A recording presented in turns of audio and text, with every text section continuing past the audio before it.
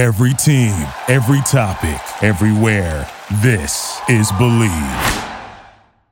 Network. This is the List podcast brought to you by Reliabank and the Man Salon. I am Jeff Turn, and humbled as always to have my main guy, Freddie Coleman of ESPN Radio, every weeknight with Ian Fitzsimmons on the Worldwide Leader. Buddy, welcome in, man. Glad to have you on my show again. It's your face too, buddy. Yeah, it's always good to hang out with you, and now we get a chance to see each other and have a conversation instead of just having a conversation and not seeing each other. Exactly, man. So here's how the show works. We come up with lists and we debate them. Now, I try to make them sort of centric to the guest and where they're from, and then we have some fun with the top 5 list in a little bit. But the top 10 list today is going to take us to the top 10 New York City athletes of all time. Now, Freddie, I'm gonna tell you, man, I'm a Midwest guy, and I know, like, usually when it's sort of outside your range, you can just come up with 10 and you'll be okay. I had a struggle with coming up with 10 New York City athletes of all time, not because there wasn't enough, there were just too many.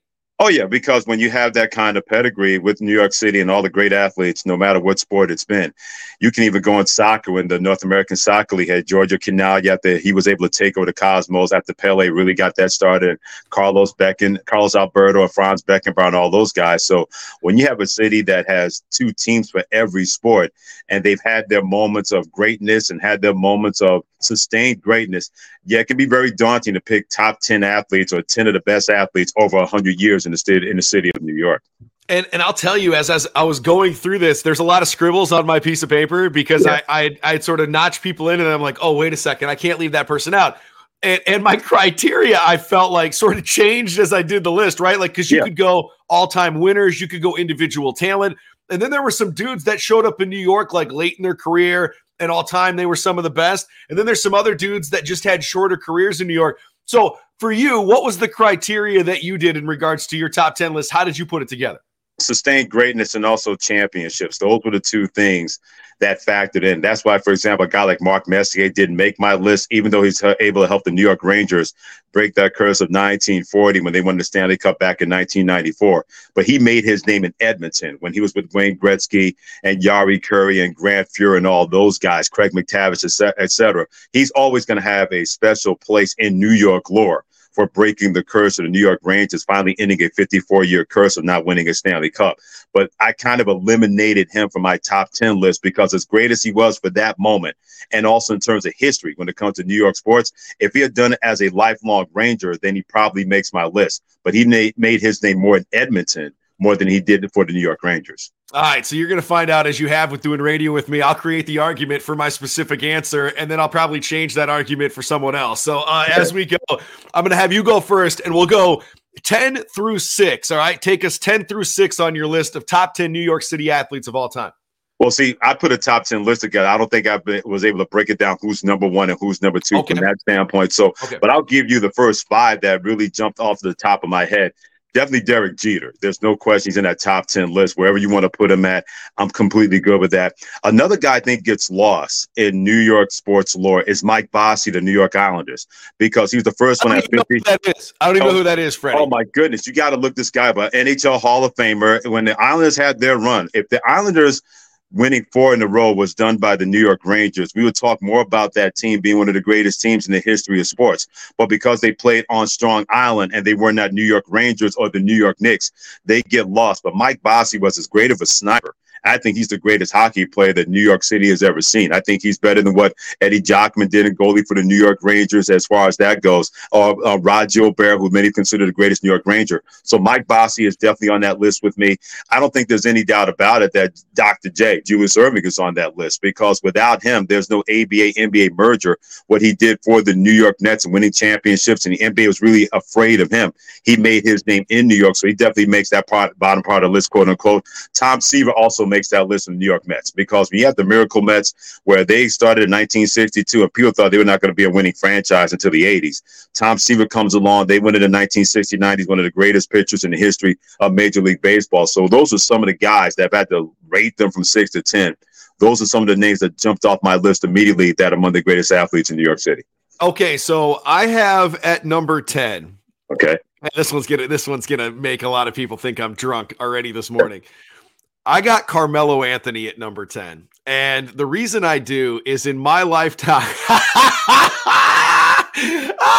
Your face is a key one there. Listen, if I think about 2003 to now, okay, Carmelo Anthony to me is one of the best scorers the league has seen.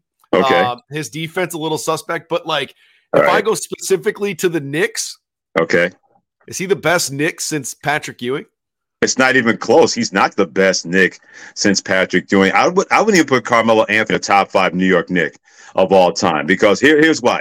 Willis Reed is in that case. Walt Frazier is in that case. Earl Monroe is in that case. Bill Bradley is in that case. Patrick Ewing is in that case. Bill Bradley over Carmelo? Easily, because he won 2 championships. He's one of the greatest college players of all time at Princeton.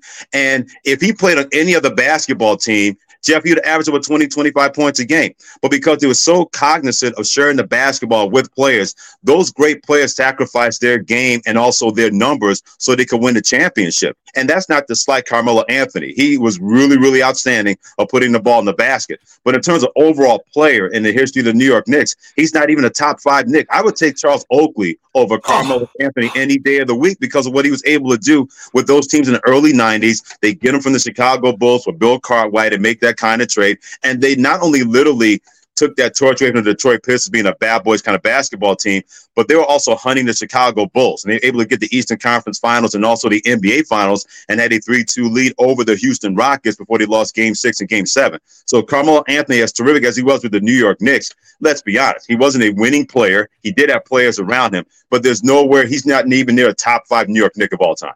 Oh my gosh, that's me showing my age, and I think some people will think that's Freddie. You bringing out Bill Brad. I thought Carmelo Anthony had the greatest freshman season in the history of college basketball. Sign me up for that one, man. Well, I won't debate that at all. I definitely agree with you on that one. You could put Pete Maravich in that category, but that's when freshmen were not playing.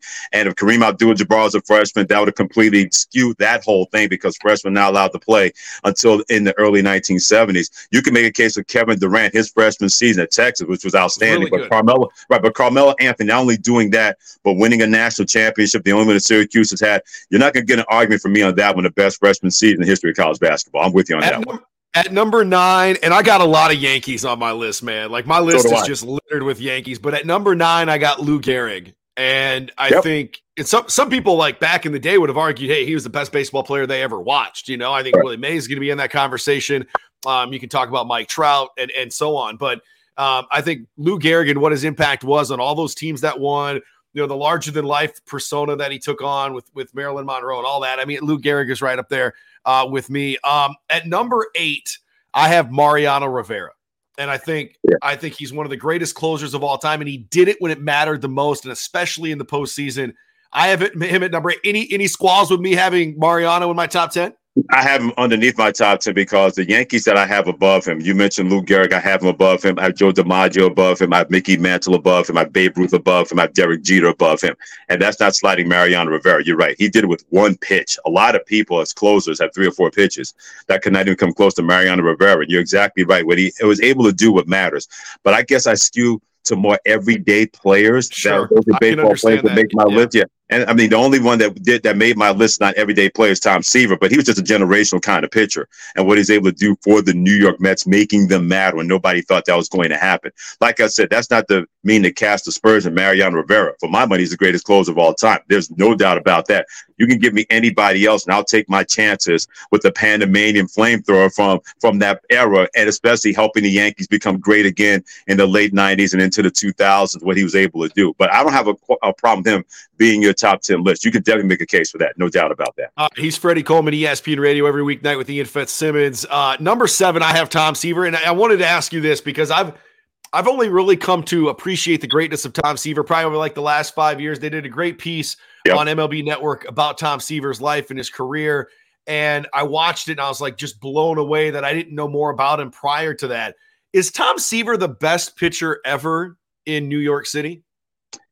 Boy, that's a really good question. I would say yes, because I think the only one that'll probably come close to him other than Mariano Rivera as a closer. I'll give you two names. Andy Pettitte was really outstanding for the New York Yankees. I think he gets lost because of the fact that he wasn't Derek Jeter, Mariano Rivera, and those guys, Roger Clemens, for example, and also because of the scandal with steroids, even though he said, I did. I think he gets lost as far as that goes. But another guy may have been the best big game pitcher in New York history is Whitey Ford of the New York Yankees.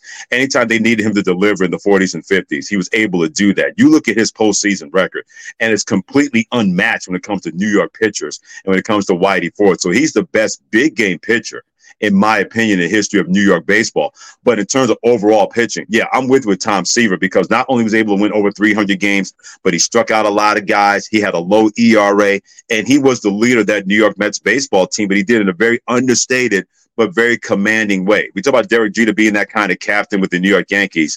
He had a precursor when it comes to Tom Seaver, especially when the Yankees have had that winning success, and Jeter helped to revitalize that. The Mets didn't have any kind of winning success, and Tom Seaver made that happen when they went to the World Series and won it in 1969 and scared the Oakland Athletics to death in 1973. This is the List Podcast, brought to you by our good friends at Reliabank, multiple locations in the area, Hartford, T, Humboldt, right here in Sioux Falls, out there in T as well. Reliabank.com. That is Freddie Coleman. I'm Jeff. Turn the List Podcast, iTunes, Spotify, and on YouTube. At number 6, I got Patrick Ewing.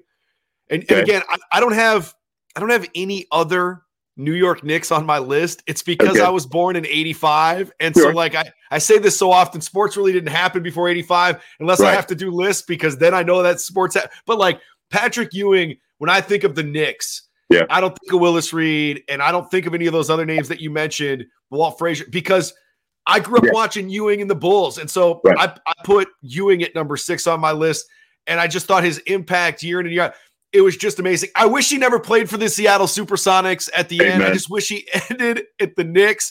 But when I think of the Knicks, I think of Patrick Ewing. Yeah, and that's understandable, but I've had the benefit of seeing the New York Knicks a little bit longer than you. To me, the greatest New York Knick of all time is Walt Frazier. I don't think there's any doubt about that. What he was able to do, helping them win championships in 1970, 1973, and lost in that Willis Reed game where he comes out of the tunnel in 1970 and beat the Los Angeles Lakers.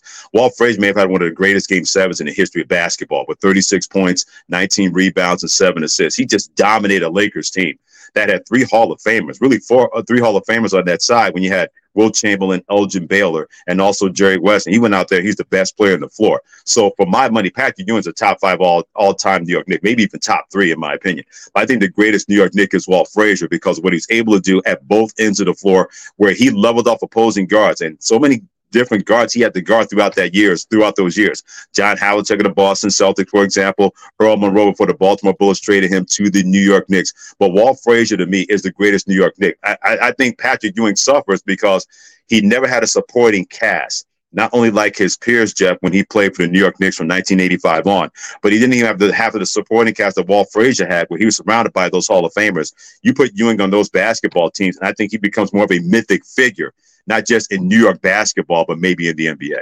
All right, you think you had issues with my number 10 selection? Wait till you get to number 5. But list off what you have left as far as athletes that we haven't mentioned, top 10 New York City athletes of all time. Well, Babe Ruth definitely is in there. There's no doubt about that. He's top 5, right? He may be number 1 because, in my opinion, no one changed baseball like that to that level when he was out homering teams in the dead ball era when Babe Ruth got it going, where he was more popular than anybody, not just athletes. I'm talking about anybody in the United States, and playing for the New York Yankees definitely helped his name. We still talk about Ruthian numbers compared to people. We don't do that with other great players like Hank Aaron or Willie Mays, or even with the steroids that have been associated with Barry Bonds. We still talk about numbers connected to Babe Ruth, and that's not going to change in Major League Baseball 500 years from now. We're still going to talk about Babe Ruth. So he's definitely on my list as far as that goes. I mentioned Derek Jeter. He's a top 5 athlete, in my opinion, in New York. I think Mickey Mantle, gets a little bit lost because he was after Joe DiMaggio, and he was before the Yankees got it going again in the 70s with Reggie Jackson and free agency, and then in the 90s when they had the revitalization with Derek Jeter and all those guys. But Mickey Mantle, I shudder to think, Jeff, what his numbers would be if he had taken care of his body a lot better. I go back to what he said at the end of his life. He said, if I had known I was going to live this long, I'd have done a lot better taking care of myself. And he still almost hit 600 home runs, which is unconscionable what he was able to do, not taking care of his body. So that's another athlete I think that gets lost. I almost put Joe Namath in my top 5, but I'm not going to do that in terms of I'm not going to minimize what he did. He made the AFL matter. They beat the Baltimore Colts. Many people thought that was not going to happen. The New York Jets in Super Bowl III. But I'll give you another football player that's part of my list, and that's Lawrence Taylor, the New York Giants. In my lifetime, I think he's the greatest football player I've ever seen. I didn't have a chance to see Jim Brown at his height. I didn't see Otto Graham at the height of his powers. But I remember Lawrence Taylor got drafted in 1981. And the first game I saw, I said, boy, that guy's going to terrorize that division for the next 10 to 12 years. And he definitely did that, where teams had to game plan against him.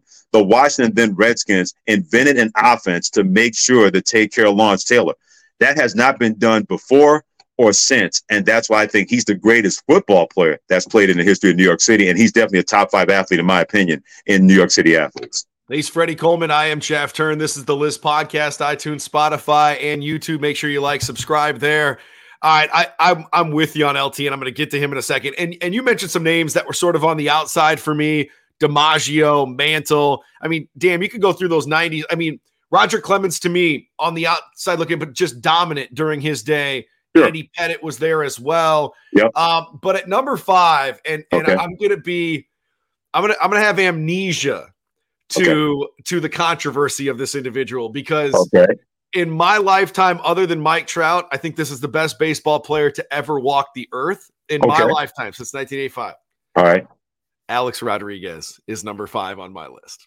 You can make a case for him. You really can. Because his time in Seattle and even in Texas, before any of the stuff came up with steroids in New York, greatest baseball player I've ever seen. Reset the market from a financial standpoint. Could play third, could play short, and had all the power. Shortstops didn't have the power, right? Like we started to see that power with Nomar and some of those guys into the 90s, and who knows how much of that was steroids or whatever. But man, listen, Alex Rodriguez, to me, and the fact that he ended up playing third and not shortstop because of Jeter, I think, changed sort of the perspective, because at shortstop, you're just sort of the key on the field other than the pitcher.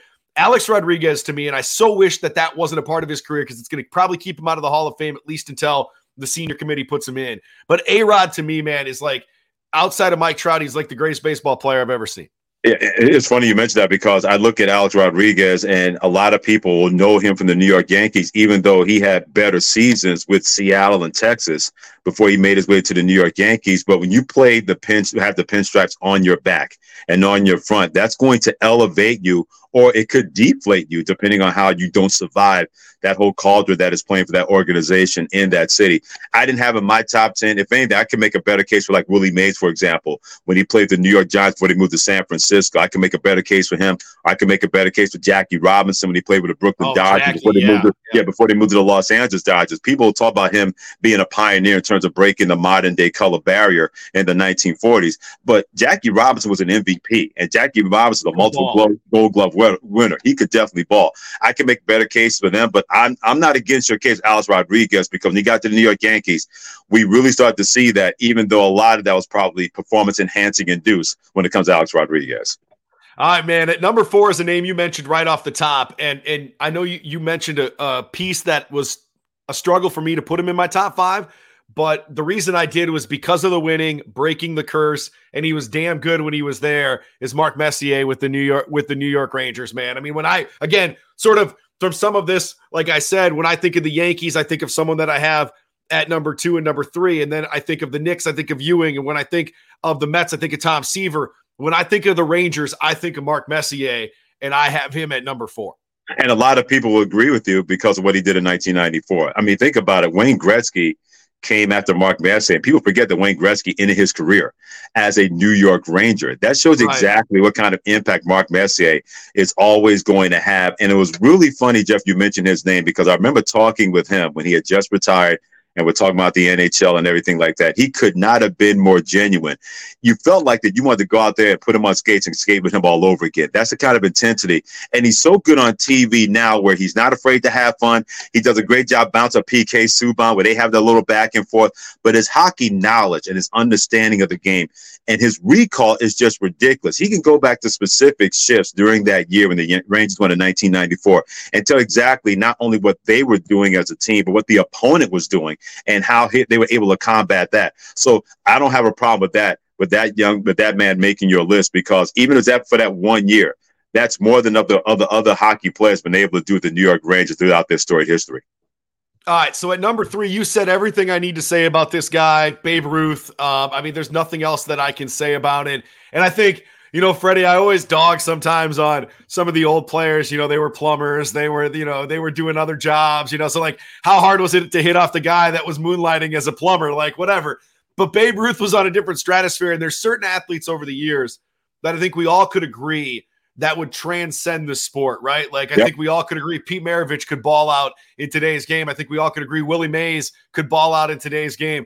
And I think Babe Ruth, man, if think of Babe Ruth as a DH, man, I mean, he's the pre-Shohei Ohtani, right? Like, we kind of take Ohtani for granted, but it's like it hasn't happened since Babe Ruth, and it's Babe Ruth and Ohtani, and they're like in one little group together, and that's why I have Babe Ruth at number 3. At number 2, okay. And this is the one where, again, it's more about winning than it is maybe about individual talent. I have Derek Jeter at number 2. I just think when you win so much, the point of the game is to win championships. And you're not going to go down as the top shortstop of all time, but you're going to go down in most people's books as the top Yankee of all time, or right there with Babe Ruth. And that says something about what you meant to that city and what you meant to those pinstripes. To me, I think Derek Jeter is the most clutch baseball player we've seen in the last 50 years. 100%. You give me him in any situation. I don't care if it's defense. I don't care if it's offense. You're exactly right. There are other shortstops that have more talent. He played next to a guy that they moved to third base named Alex Rodriguez. There's no doubt his talent level at shortstop, Derek Jeter could not compare. But how many times in clutch moments did we see Derek Jeter always in the middle of it, keeping a team from being clutch against them? The flip throw against the Oakland Athletics in that AL divisional series when Oakland Athletics had the home field advantage, or the home run that he hit to set off the New York Mets in that World Series to get things started in that World Series. Anytime there seemed to be a clutch moment that was happening, he always seemed to be in the middle of it and always had a great success rate when it comes to that. You give me any other athlete in New York in the last 50, even 60 years, and nobody has been as clutch as that. Nobody was able to do those kind of things where even in a meaningless game in August, he would come with a clutch moment and save the day for the New York Yankees. He always had that gene in him, that professional gene, that mindful gene, that when the moment got that hot, it was never too hot for him.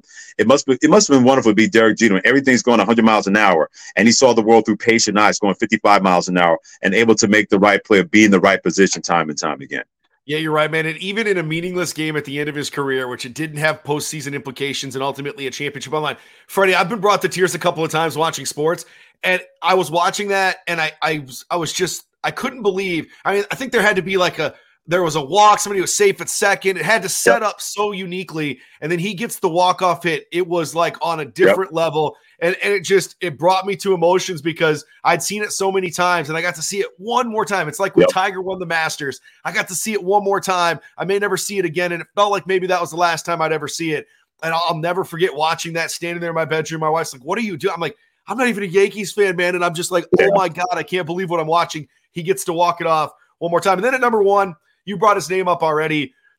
I didn't get to see him throughout the 80s. I got to see him early in the 90s, and I got to see him win a world championship against the Buffalo Bills. But Lawrence Taylor, man, I mean, go back, all you children out there, all you people under the age of 30, YouTube Lawrence Taylor highlights, and you're going to walk away going, oh, my God. I recently did that because I'm a LeBron guy over Jordan, but just slightly because growing up I was a Jordan guy. But I sat down with my 8-year-old son the other night as we were waiting for the draft lottery to unfold because we were watching Wembanyama highlights, and we're like, oh, this guy's going to be our next favorite player after LeBron retires. And then I said, and at school, everybody debates Jordan and LeBron. So I had him watch Jordan highlights with me, and my 8-year-old son was just captivated by it, man. And if you do that with Lawrence Taylor, no matter who you thought was the greatest defensive player of your lifetime or even the greatest football player of your lifetime, you're going to move Lawrence Taylor higher up on your list based on just watching those highlights, man. He was an absolute monster out there. Here's the genius of Lawrence Taylor in terms of this context. You never hear somebody looking for the next Joe Montana. You never hear somebody looking for the next Walter Payton. You never hear somebody looking for the next Anthony Munoz. You never hear somebody looking for the next Ronnie Lott. Everybody's always looking for the next Lawrence Taylor.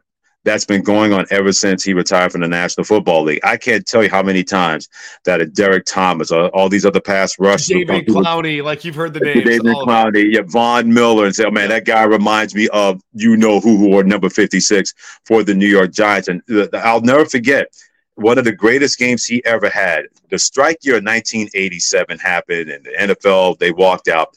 And about a week before all the players came back and played, Lawrence Taylor decided to play in a game for the New York Giants. I think they were playing the Buffalo Bills. Don't hold me to that, but I think that was the case. And he's playing with a bunch of plumbers and carpenters and guys who are going to be working the target that next day when the NFL players were coming back. You would have never thought that Lawrence Taylor was out of shape. He was out there running around, having the time of his life, making plays and instructing guys, hey, this is why I do this is why I do that, and everything like that. I said, I don't care what anybody has to say about him, and believe me, fair and unfair, there's been some low lights in his life outside of the NFL.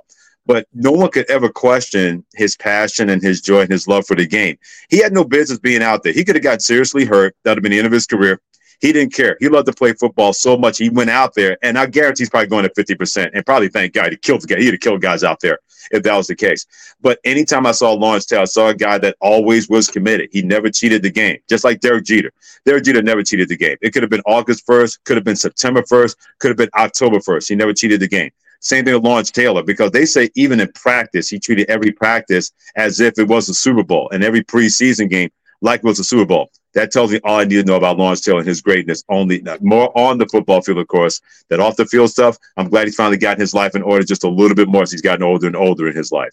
Yeah, no doubt, man. And hopefully many people that are younger than you and I can continue to appreciate his greatness via those YouTube clips and all the damage he did on football fields. Those are our top 10 New York City athletes of all time. This is the List podcast brought to you by Reliabank and the Man Salon, themansalon.net. Get your haircut. I don't get my haircut every day, but when I do, I go to the Man Salon. All right, Freddie, let's get to some summer activities because this is the fun part of the show too. And it's interesting because I think every part of the country, you live up in the Northwest, you do certain things in the summer. Live down in South Beach, you do certain things in the summer. You live up in Lake Country and, Michigan and Minnesota, Northeast, you may do different things, Midwest. And so I'm interested to see what your top 5 summer activities are. Give me your first 3. My first 3, definitely barbecuing. There's no doubt about that. Hanging out with my mom and dad, or hanging out with my wife, Denise. Anytime or somebody inviting us to a barbecue, anytime you got the smell of a barbecue and you got the beverages and the conversation going, that's definitely in my top 3. Going to a drive-in movie is definitely a summer thing. I love it. We have a couple. Oh, they have a couple of those not too far away in here where I live in Connecticut, and also where I used to live in upstate New York, in Hyde Park, New York, and also Poughkeepsie, New York, Hyde Park Drive-In and the Overlook Drive-In, where they show current movies. And it's just a blast. It just takes me back to my childhood days when drive-in movies were the thing growing up in New York. And they had one at Green Acres Mall, which is now a mall now, right there on the Long Island Queens border. And I used to go there all the time, my mom and dad. So drive-in movies, definitely my top 3. And also taking a summer drive with my wife, Denise. We will just get in the car and we don't put on the GPS. We just go and just enjoy the day. And wherever we land is wherever we land. And I can't tell you how many times, Jeff, we wound up somewhere that could have been literally right around the corner from our house. We took a roundabout way to get there, not realizing it was there. So those 3 things, barbecue, driving movies, and taking a drive with my wife, Denise, is definitely my top 3. All right, we'll get you 2 more from me here in a second. I got 5 of them as well. At number 5, it's going to the ice cream shop, man, and getting some ice cream. And with my kids, they always want to go. They put a Dairy Queen 2 blocks from my house now. So, I mean, that's not a good thing. Dude, man, I'm telling you, my waistline has not been benefiting from that. And there's something called the Milky Way in Sioux Falls where there's like 4 or 5 locations. And as a kid, I used to walk 2 or 3 blocks there with whatever change I had left. I'd go get a $1 movie at Lewis Drug. I'd go over to the Milky Way, get some ice cream and a hot dog, and head on back to the duplex and watch the stuff, man. So getting ice cream, top 5. Number 4 on my list is going to a baseball game. We got minor league baseball here in Sioux Falls. Love driving up to Minneapolis and going to a Twins game at Target Field. I'm not a guy that likes to go to baseball games early in the spring or late in the fall because I want to roof on it. I ain't trying to freeze my tuchus out while I'm out there. But you put me there when it's 75, 80, I can have a beer. My kids can run around. Absolutely love it. That's number 4. I like to do a little golf too, Freddie. I got golf at number 3 on my list. I used to play a lot more. Now I just get out with like the best ball stuff where they only need to use my shot about once every 4 holes. And so I get out there, I'll grip it and rip it. Just the camaraderie, the fun of it. I don't go out and golf by myself. My 8-year-old loves to golf. He's a lefty, so it's a great looking swing. And so we'll be doing a lot more golf, but I got ice cream, baseball games, and golf at number 3. What are 2 more that you like to do in the summer, man? Going to county fairs. And my wife and I love doing that, just walking around and getting some cotton candy and seeing the rides. We've been able to go to more than a couple of county fairs, a couple of in Maryland. We go to the one, the Dutchess County Fair that happens in upstate New York. They have one called the Big E, which is in Massachusetts, about 45 minutes from here outside of Springfield, Massachusetts. So we love going to different county fairs. Even like go over the animal stuff, or you stay away from them? Nah, the animals, it depends on what the animal is. For example, if there's an elephant nearby, I'm going over there. If there's anything else, I'm good as far as that goes. So we're not really animal state fair people. We kind of stay away from that. Yeah. The smell alone will drive you away. God, you don't want that at all. Man, exactly. So I'm out as far as that goes. And you mentioned minor league baseball, and that's something that my wife and I love to do. We have the Hartford Yard Goats, which has really become a boon to the area in Hartford, which is about 20 minutes from me where I live. But also when it comes to minor league baseball, the Hudson Valley Renegades in Dutchess County, they play in Fishkill, New York. It's a really cool ballpark. They've now upgraded to Double-A baseball. Rick Zoll's the public address announcer. He and I have been friends for over 30 years, and he does a great job getting fan involvement. I love Major League Baseball and going to a Major League game, but if you give me a chance to go to a minor league game and the food's always cheaper, the people are always better, and everybody's having a great time, you and I are in the same mind when it comes to minor league baseball in the summertime. And here in Sioux Falls at the Canaries games, they got something called the berm. Well, basically it's just grass and it's fenced in, and I can let my kids roam and nobody's getting in trouble, and no ushers are telling them to sit down. So I absolutely love that. All right, at number 2 on my list is fishing. Okay. So I don't own a boat. I got a buddy, Ted Takasaki. He's a professional fisherman. He owns a $100,000 boat, Freddie, okay? He gets a new one every year from Lund, and then he sells it at the end of the year, and that's his compensation from Lund as a professional fisherman, right? Okay. Well, I love him to death, but I think he's crazy because he lets me take this boat out 3 or 4 times a year, and I get to go over Memorial Day. I'll have the boat for 5 days. He leaves all his poles and his lures and everything on it. I mean, it's got a motor the size of like an engine in a car. Like, it's just this monster thing. But I get to take the kids out. I don't have to own a boat. I don't have to put insurance on a boat. I just have to fill it up and get it detailed once a year for them, and that's all I have to do. So I love fishing even more that I don't have to maintain a boat to go fishing as well. So I'm up there fishing at number 2. You like to do a little fishing, don't you? Oh, I mean, I used to do it every summer as a kid because my dad had a friend of his where he had a place out on Montauk Point in Long Island. So every summer for about 5 years, my dad and I would go hang out with him for more than a weekend. And believe me, just being out there in the boat and having a chance to hang out with my dad and hang out with his friend and his family as well is something that I'll never forget. And when I lived in Portland, Maine for 2 years, and you're always surrounded by water there, I can't tell how many times that fans of our radio station, they had people that they knew that had boats. Oh, you got to come hang out with us on the Saturday, come hang out with us on the Sunday. And we never refused those kind of invitations. We're like, we're not crazy to do that, and just getting close to people and having that kind of camaraderie and having a great day of fishing. So yeah, fishing, I haven't done it in a minute. I'm going to try to fix that sooner than later, but a good day fishing is better than a good day of working. Absolutely, man. And number 1 for me, and I actually like the first part of this more than the second part, but because my wife isn't a fan of the first part as much as the second part, I tend to go to the second part. But water parks and pools, man, like you put me in some water.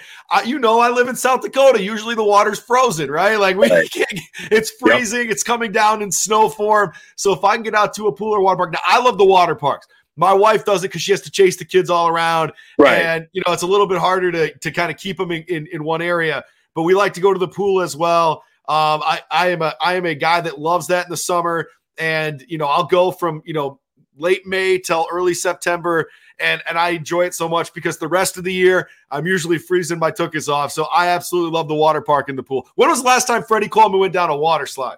Oh, well, the last time was not too long ago at the Big E where they have a water slide. But the best water slide I was ever on, they used to have a water park in Conway, New Hampshire. When I worked in Portland, Maine for 2 years, and we used to have events there all the time. We would literally have radio station buses where people win tickets to be on the bus to go to this water park in Conway, New Hampshire. And it's not there anymore. But they had this water slide, Jeff, that literally from top to bottom must have covered at least 800 feet. And you were in a tunnel, and it would come out and everything, and you just never know where you're going to go, but you couldn't see. but it was a blast. They literally had to like keep me from getting on that ride constantly. And I'm a swimmer, but not a great swimmer. I didn't care if I drowned, if I come out of the end of that thing. It was one of the coolest water parks that I ever been to. When I see water parks now, it takes me back to those days when I lived up in Portland, Maine for 2 years, and we would go to Conway, New Hampshire all the time in those 2 summers that I worked up there. Still one of the best water parks that I've ever been to. All right, summer right around the corner. All those activities are great. I love me a good barbecue as well, man. I never turned down good food in my entire life. He's Freddie Coleman. You can check him out on ESPN Radio every weeknight with Ian Fitzsimmons. The List podcast, of course, brought to you by Reliabank and the Man Salon. Get that fresh dew for the summer. Man Salon, mansalon.net here in the 605. Freddie, as always, man, it's great to hear your voice. It's great to see your face. Thank you so much for hanging out with us as another page just turned here on the List podcast. We appreciate it, dude. My pleasure. Always great hanging out with you, Jeff. And definitely you're going to knock this out, continue to knock it out. So I can't wait to do this again with you sooner than soon. Awesome, buddy. Thanks, man.